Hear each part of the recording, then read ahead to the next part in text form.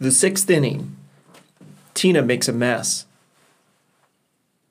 Tina wasn't sure what would happen, but you didn't have to be a traiteur to know it wasn't going to be good. No man on the planet would just let something like that go. And Tsitsi damn sure wasn't just some regular dude. She knew that better than most. A lot better than Colton did, anyway. She didn't know even half the shady shit Tsitsi got up to, but she'd seen enough to know he was no dummy, and definitely no pushover. The thing about Tsitsi was, he was consistent. Even in whatever kind of business you wanted to say he was in, consistency was still the mark of a professional. And Tsitsi was definitely that. The man had his shit together. And anyway, Beaumont was just part of the story. Tina had the feeling that was Lagniappe. No way his income was dependent on whatever was in those golf bags. Her best guess was he was more businessman than criminal, though the ratio might only be 60-40. Not a businessman, not a drug dealer, not a white-collar criminal, which brought to Tina's mind Wall Street-type people that didn't exist in South Louisiana. Even the richest, most powerful men down here drove pickup trucks and wore Wranglers. Not that Tsitsi fit that mold either. The dude probably didn't even own a collared shirt, white or otherwise. She couldn't help but find people like Tsitsi and the older generation of real Eunice players, dudes like Eli Pritchard, fascinating. The guy everybody called Uncle Eli had stopped by the bar just once while she was there. But she had seen him around town, and anyway, Tina felt like she knew the type well. And his caddy and his pleated pants, he was a man about town, making the rounds to check on his businesses. Eli Pritchard was the kind of guy that had been sitting in the same seat on the 50-yard line for St. Ed's football games since the beginning of time. The kind of guy that expected things to fall his way. Guys like Eli Pritchard never really saw girls like Tina. They looked, of course, and sometimes they did more than that, but they never really took you seriously. So it was easy for Tina to study them. She didn't put Tsitsi in the same category as Eli Pritchard and that old guard. He was doing his own thing, which she had to respect. But still, she could tell he was sitting at the same table as the old man, and they were playing a game she wasn't allowed to play, even if she could somehow come up with the price of admission. But even that wasn't exactly right. Lumping a guy like Tsitsi with good old boys like Eli Pritchard. He was no blue blood. The dude lived in a shitty little house on the wrong side of Laurel Avenue, and the fanciest restaurant he ever went to was the Sonic. Her mind flashed back to that one afternoon Eli Pritchard had come into the bar, pulling up in his black Cadillac. Tsitsi had made a run to Sugar Ray's on the other side of town for some donuts, so she did her best to keep the old man company until he got back. "Who's your daddy?" was the first thing he wanted to know, which pretty much said it all. To old men like Eli Pritchard, family lineage was everything. She guessed the idea was sound enough. The apple not falling far from the tree, even though around Eunice there was a better chance it was a fig tree, or maybe a muscadine vine. She knew if she had said her daddy's name, there was pretty much a 100% chance the old man would know who he was. And then he would think he knew who she was. He would be wrong, but that was besides the point. So she lied. "I'm from around Lafayette," she had told him. "My mom was a Broussard before she got married." You threw a rock in any direction, and there was a good chance you'd hit a Broussard. The old man was cagey, she could tell. He didn't press her on it, but she got the distinct impression he knew she was bullshitting him. But he never said anything. In fact, he didn't say another word until Tsitsi got back with his donuts. He just sat there with his bottle of Budweiser, smoothing out the air bubbles under the label with the pad of his thumb and every now and then taking a sip. He put a $5 bill on the bar and said to T.C., "Walk me out," about 5 seconds after he set the box from Sugar Ray's on the counter. And it wasn't just Eli Pritchett that came through Cecil's. In the 9 months she'd worked there, she'd seen all kinds of people you wouldn't expect. The chief of police, the ex-chief of police, lawyer-looking dudes in polo shirts and pleated pants. Hell, even the dude that ran the biggest seasoning company in Acadiana showed up one time. Tina recognized him from the line drawing of him in a chef's hat they put on every bottle. Cecil's bar wasn't that different than any of the other dozens of sketchy bars up and down Highway 190. So you didn't have to be Sherlock fucking Holmes to understand there was more going on there than cold beer and cheap shots. All this was cracking off like pop rocks in her head as she walked in Cecil's bar the very next afternoon. Tina didn't like the fact that she was in her casino uniform. She wasn't happy about wearing a uniform at all, but the Kashada paid better than Cecil's, and she was thankful they had finally put her on the schedule. So, in her skirt and vest and white shirt that showed some cleavage, she walked into the bar. If anyone was going to meet T.C. to sort this out, man to man, it was better her than Colton. And if the sight of a little extra leg beneath those dark pantyhose could help resolve the situation, well, she was willing to do that and probably a whole lot more if push came to shove. Why she was suddenly so gushy about a ball player with a hot temper, she couldn't say. All she knew for sure was if he was going to get hurt, she would be the one to inflict the pain. A chill crackled through her spine as she met the familiar bleach and beer smell of the bar. T.C. was sitting at the far end of the bar with the drive-through window open to catch the breeze, his usual perch. By the end of May, that window would stay closed, condensation from the AC collecting on it and everybody inside reflexively bitching every time it opened to serve a drive-through customer. He looked up from his newspaper when she walked in, but he didn't smile like she had hoped. "I can't say I'm surprised," T.C. said, and folded the newspaper on the bar. "Your boyfriend sent you over here to check the lay of the land?" She had not decided how to play it, thinking it was better to get a feel for his mood first. The man was clearly brooding. The hinged divider that separated the working from the customer side of the bar was up, and so she just strolled back behind the bar to where he was. On her way there, she stopped and grabbed 2 shot glasses and the bottle of Jack from the shelf. "Oh, I see," he said. "You gonna try to butter me up with my own booze?" She still hadn't said anything. And she didn't until she had put the glasses on the bar next to his paper and then poured them both a small shot. "I'll pay for it if you want," she said finally. T.C. just rocked back on his chair, air escaping the cushion as he shifted his weight, and gave her an appraising look. She mirrored his deadpan right back at him, just waiting. She forced a thought. "Two can play at this game, motherfucker," from her mind because she knew it would show in her face.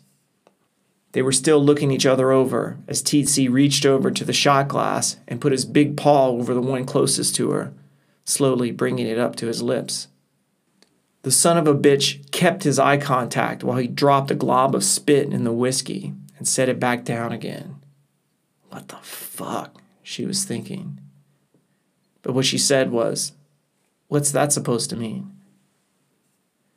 T pulled the untainted shot glass towards him and rotated it slowly on the bar with his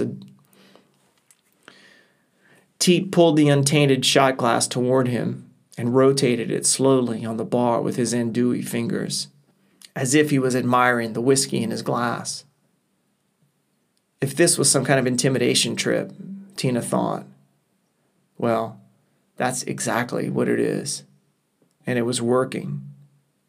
It took everything she had to keep her cool. She was rattled inside, but she damn sure wasn't going to show it. T.C. looked up from his glass and spoke. "It means I don't need you or anybody else to come in here feed me my own whiskey and tell me what to do about some pissant ball player that thinks he could just walk in here and lay hands on me. The expanse of his neck had gone bright red, the white lines in the folds of it making him look like a glob of melting peppermint candy. Tina tried to think. If all it took was those few words to get his blood boiling, there was pretty much zero chance he would just let the whole thing go. There was nothing she could say. Do something, she commanded herself. She reached over to the shot glass with the glob of spit dissolving in it and picked it up. She looked over the rim of it at the big man, her eyes locked on his, and drained the shot. It wasn't gross because she had locked the thought of it away in an airtight box in her mind. No way this motherfucker is going to get the best of her. No way this motherfucker was going to get the best of her. She had swallowed worse. She set the glass upside down on the bar without breaking eye contact. For God's sake, man, you were fucking his mom in the bathroom, she said. No venom to the words. Just a fact. The son of a bitch actually smiled, and that changed something inside Tina. The man had no fucking shame. Well, technically, that's not actually true, he said. She was so disgusted. She wanted to smack that smug look off his face. That grin of his just about pushed her over the edge. Oh, you gonna go all Bill Clinton about it now? She said. What the hell did you expect him to do? His mom, of all people. Tina was on a roll now. And you, of all people. The temperature in Cecil's ratcheted up a few degrees while they got into it. If Tina hadn't grown up with a daddy just as stubborn and childish as Tsitsi, she might have blown her top. But she kept herself in check. Not so much arguing with him. There was no real point in that, as just trying to get him to see it from Colton's perspective. By the time they had both said all there was to say, and Tina finished with, just let it go, and walked out without another word.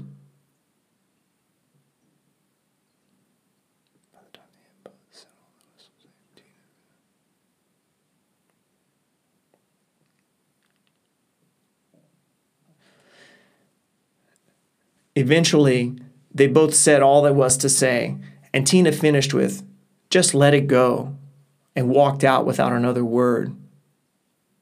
In the parking lot, with the jack still burning at the back of her throat, she cursed herself again because her last words had sounded more like a plea than a command.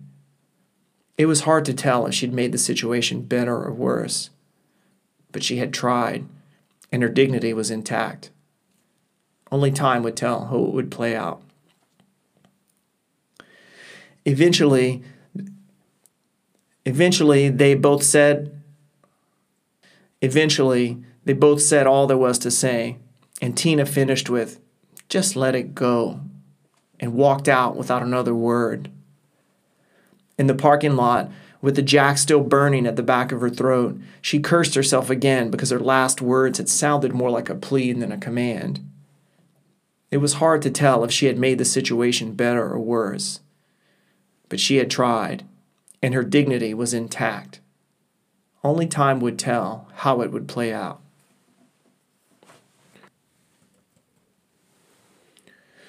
"20 minutes later, when she walked into the Kashada to start her shift, Tina was struck by how the vibe in the big casino wasn't so different than Cecil's bar. If you used your eyes to judge, the two places had nothing in common. But if you looked past the slot machines and gaming tables in the expansive main room and took in the atmosphere with your other senses, not just the nose and ears, but that sixth sense that pretty much every South Louisiana woman had, then you could feel it. 20 minutes later, when she walked into the Kashada to start her shift, Tina was struck by how the vibe in the big casino wasn't so different than Cecil's bar. If you used your eyes to judge, the two places had nothing in common. But if you looked past the slot machines and gaming tables in the expansive main room and took in the atmosphere with your other senses, not just the nose and the ears, but that sixth sense that pretty much every South Louisiana woman had, then you could feel it. desperation, false hope, a kind of sadness. It was resignation with a shot of violence on the side. Cigarette smoke hung in the air like a fog on a Civil War battlefield. Stale beer and sour booze just sat below the surface in a layer cake of broken dreams. It was an atmosphere that the TV commercials didn't capture, even though it was right there. All these ghosts sitting at the slots at 4 o'clock on a Monday. Old ladies that had been pretty once sat at the slot machines with Virginia Slims of mostly ash hanging from their cracked lips. Sleepy men with beer guts stared up at the TVs, lobotomized by booze and life. The place made Cecil's bar look like a country chapel, and it left Tina feeling weird. She called Colton on her first break, anxious to hear about his discussion with Coach. Somewhere in her mind, she understood there might be more riding on Colton's fate than she realized. But he was cagey about it. What was it with all these dudes? It was like you couldn't get a straight answer out of any of them. "I'll tell you later," he said, and then he asked "I'll tell you later," he said, and then asked what she was wearing. She knew better than to think he wasn't worried about everything, but it was good that he was feeling playful, or maybe horny. In fact, she was feeling the same thing. She had already showcased the casino uniform for him, but that wasn't what Colton was asking about. "It's the ones you like," she breathed into the phone, scanning the area to make sure nobody heard her. And just saying the words produced a warm tingling down there. "But I like all of them," he said, and she smiled. The tingling accelerated to a sustained vibration. "Tiny red bow," she said. "Black lace?" "Black lace," Colton said, and then let out a long, slow breath that was enough to make her want to touch herself. With zero deliberation, she said, "Come see me on my lunch break." But she knew he couldn't. Colton didn't have a car. He didn't have any money. It was kind of a sour irony. Colton was the new hero of LSUE baseball. People had started coming from out of town to see the games. The number 45 was everywhere, and old people came out of the woodwork to shake his hand and tell him to keep it up. Hell, even Tete C was a fan. But Colton didn't have a pot to piss in or a car window to throw it out of. "You know I can't," he said, and the passion that had been palpable between them just went soft. They both held their breath in silence. Tina thought of her talk, if you could call it that, with Tete C, and she felt herself getting pissed all over again. The idea that a dude like that could have power over someone like Colton was just wrong. She couldn't put herself in that same category, for whatever reason. It was hard to imagine herself in a different place, in better circumstances. But never mind her own shit. This was about Colton. He could be at a real college in a year, or maybe even someplace better. Scouts had started to show up, not just from low-budget state colleges, but from some pretty big schools. Hell, there might even be some pro teams looking at him. It wasn't impossible. Tina tried to go to as many games as possible, not just to lay claim to him, but because she genuinely liked to watch Colton play. But he wasn't always on the field, and so she had her chances to watch other people on the sly. She could spot the scouts easy. Anybody from out of town, really. And then there were the slutty baseball groupies. Colton played with a passion you could see. You didn't need to be an expert to see he was different. He anticipated the game, played smart, turning on his speed when he had to, but playing cautious, conserving himself on routine plays.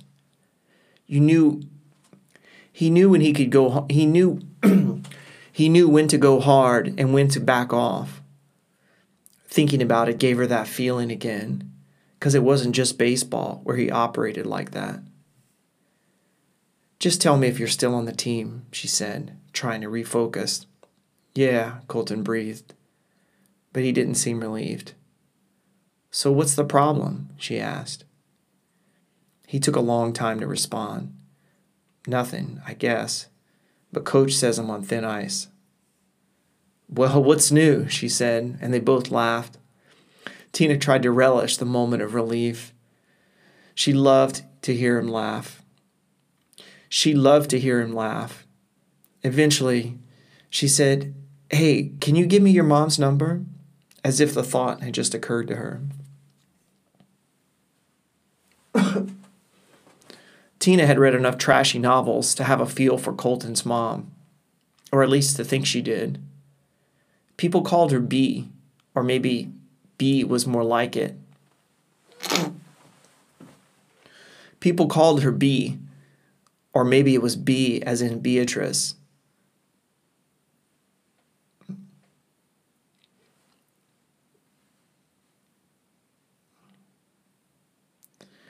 People called her B, just a letter, or maybe it was B as in short for Beatrice, because that's what her name was.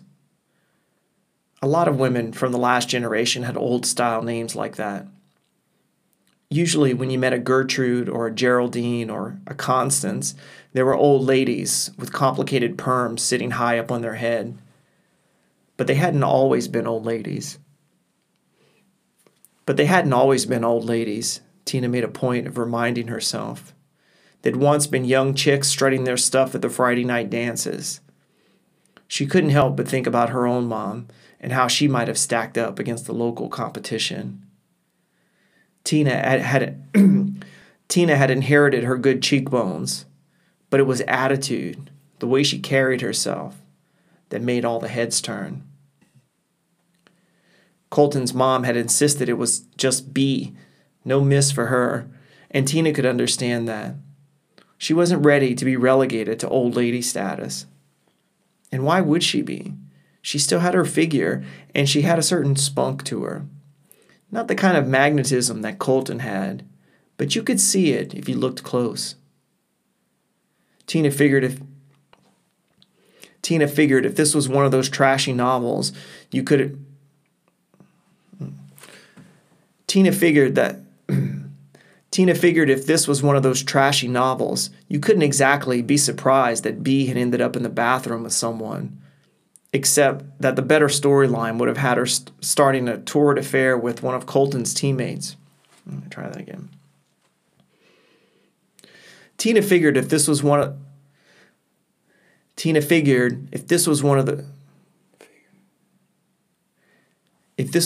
those trashy novels, Tina figured, you couldn't exactly be surprised that B had ended up in the bathroom with someone, except that the better storyline would have had her starting a torrid affair with one of Colton's teammates.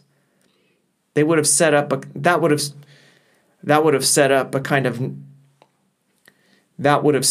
nice kind of tension within the baseball team that would probably end up resolving into something like a bingo. That would have set up a nice kind of tension within the baseball team that would have probably ended up resolving into something like the Bengals winning the JUCO national championship, or maybe Colton getting drafted into the pros. Tina found herself lost in the fake storyline of this bubblegum story she was imagining. Maybe B would end up getting pregnant by the ball player, and Colton isn't the one that gets drafted for the pros, but it's B's flame instead. Maybe it's Snick who knocks her up. No, that would be terrible. However it turned out, Colton was the hero of this story. It occurred to her that she might try her own hand at writing some stories. She'd certainly seen some pretty interesting, pretty disturbing actually, stuff in the last few years. She filed the fantasy away, shelved the idea in her mind, and stacked it on top of dozens of tiny boxes with memories locked away. This was no trashy novel. She knew that real life didn't work that way. People didn't always get what they deserved, and not everything happened for a reason. Bea worked in an office somewhere in Lafayette. Tina figured she was somebody's receptionist, if they even had those anymore. She imagined it as some kind of Mad Men type scenario, except with terribly dressed wannabe businessmen from Lafayette with pleated pants and ties hanging too long. Did Bea even know how to use a computer? It must be hard for that generation, Tina thought. To have to learn all this new technology so late in life. She could see Bea so clearly in her mind, sitting at a clean desk in a strip mall office. She could see Bea so clearly in her mind, sitting at a clean desk in a strip mall office, thinking, what the hell did I get myself into? And then she thought of her own mom, wondering where she might be. No way she was sitting behind a computer somewhere. Nothing sedentary like that. She would have a job that kept her on the move. That's the image of Tina. That's the image that Tina had of her mom. That's the image Tina had of her mom, always on the run. God, she was depressed. Everyone around her seemed to be scratching to bounce back from some kind of bad break. The thought that she might end up like her mom, or worse, like Colton's mom, sent a cosmic shiver down her spine. The men she knew, her daddy, Tsitsi, and dozens more dudes cut from a similar kind of rough cloth, weren't any better off. It was like they were stuck in a maze like that one in The Shining. There was a way out, but finding it was nothing but blind luck because at every turn, the bleak reality of 10-foot walls looked exactly the same. And even if you got lucky around Eunice, that bleak world was always right there, clawing at you. Tsitsi was a good example of that. The dude had a little money, had carved out a place for himself, but there wasn't anything easy or, God forbid, beautiful about it. The man was nothing but the king of Shit Mountain. Tina needed more than that, she realized in that exact moment. I need to get the fuck out, she thought. Then she thought of Colton, and the only question in her mind was who was going to rescue who. Then she thought of Colton, and the only question in her mind was who was going to rescue who. She sat and thought for a while.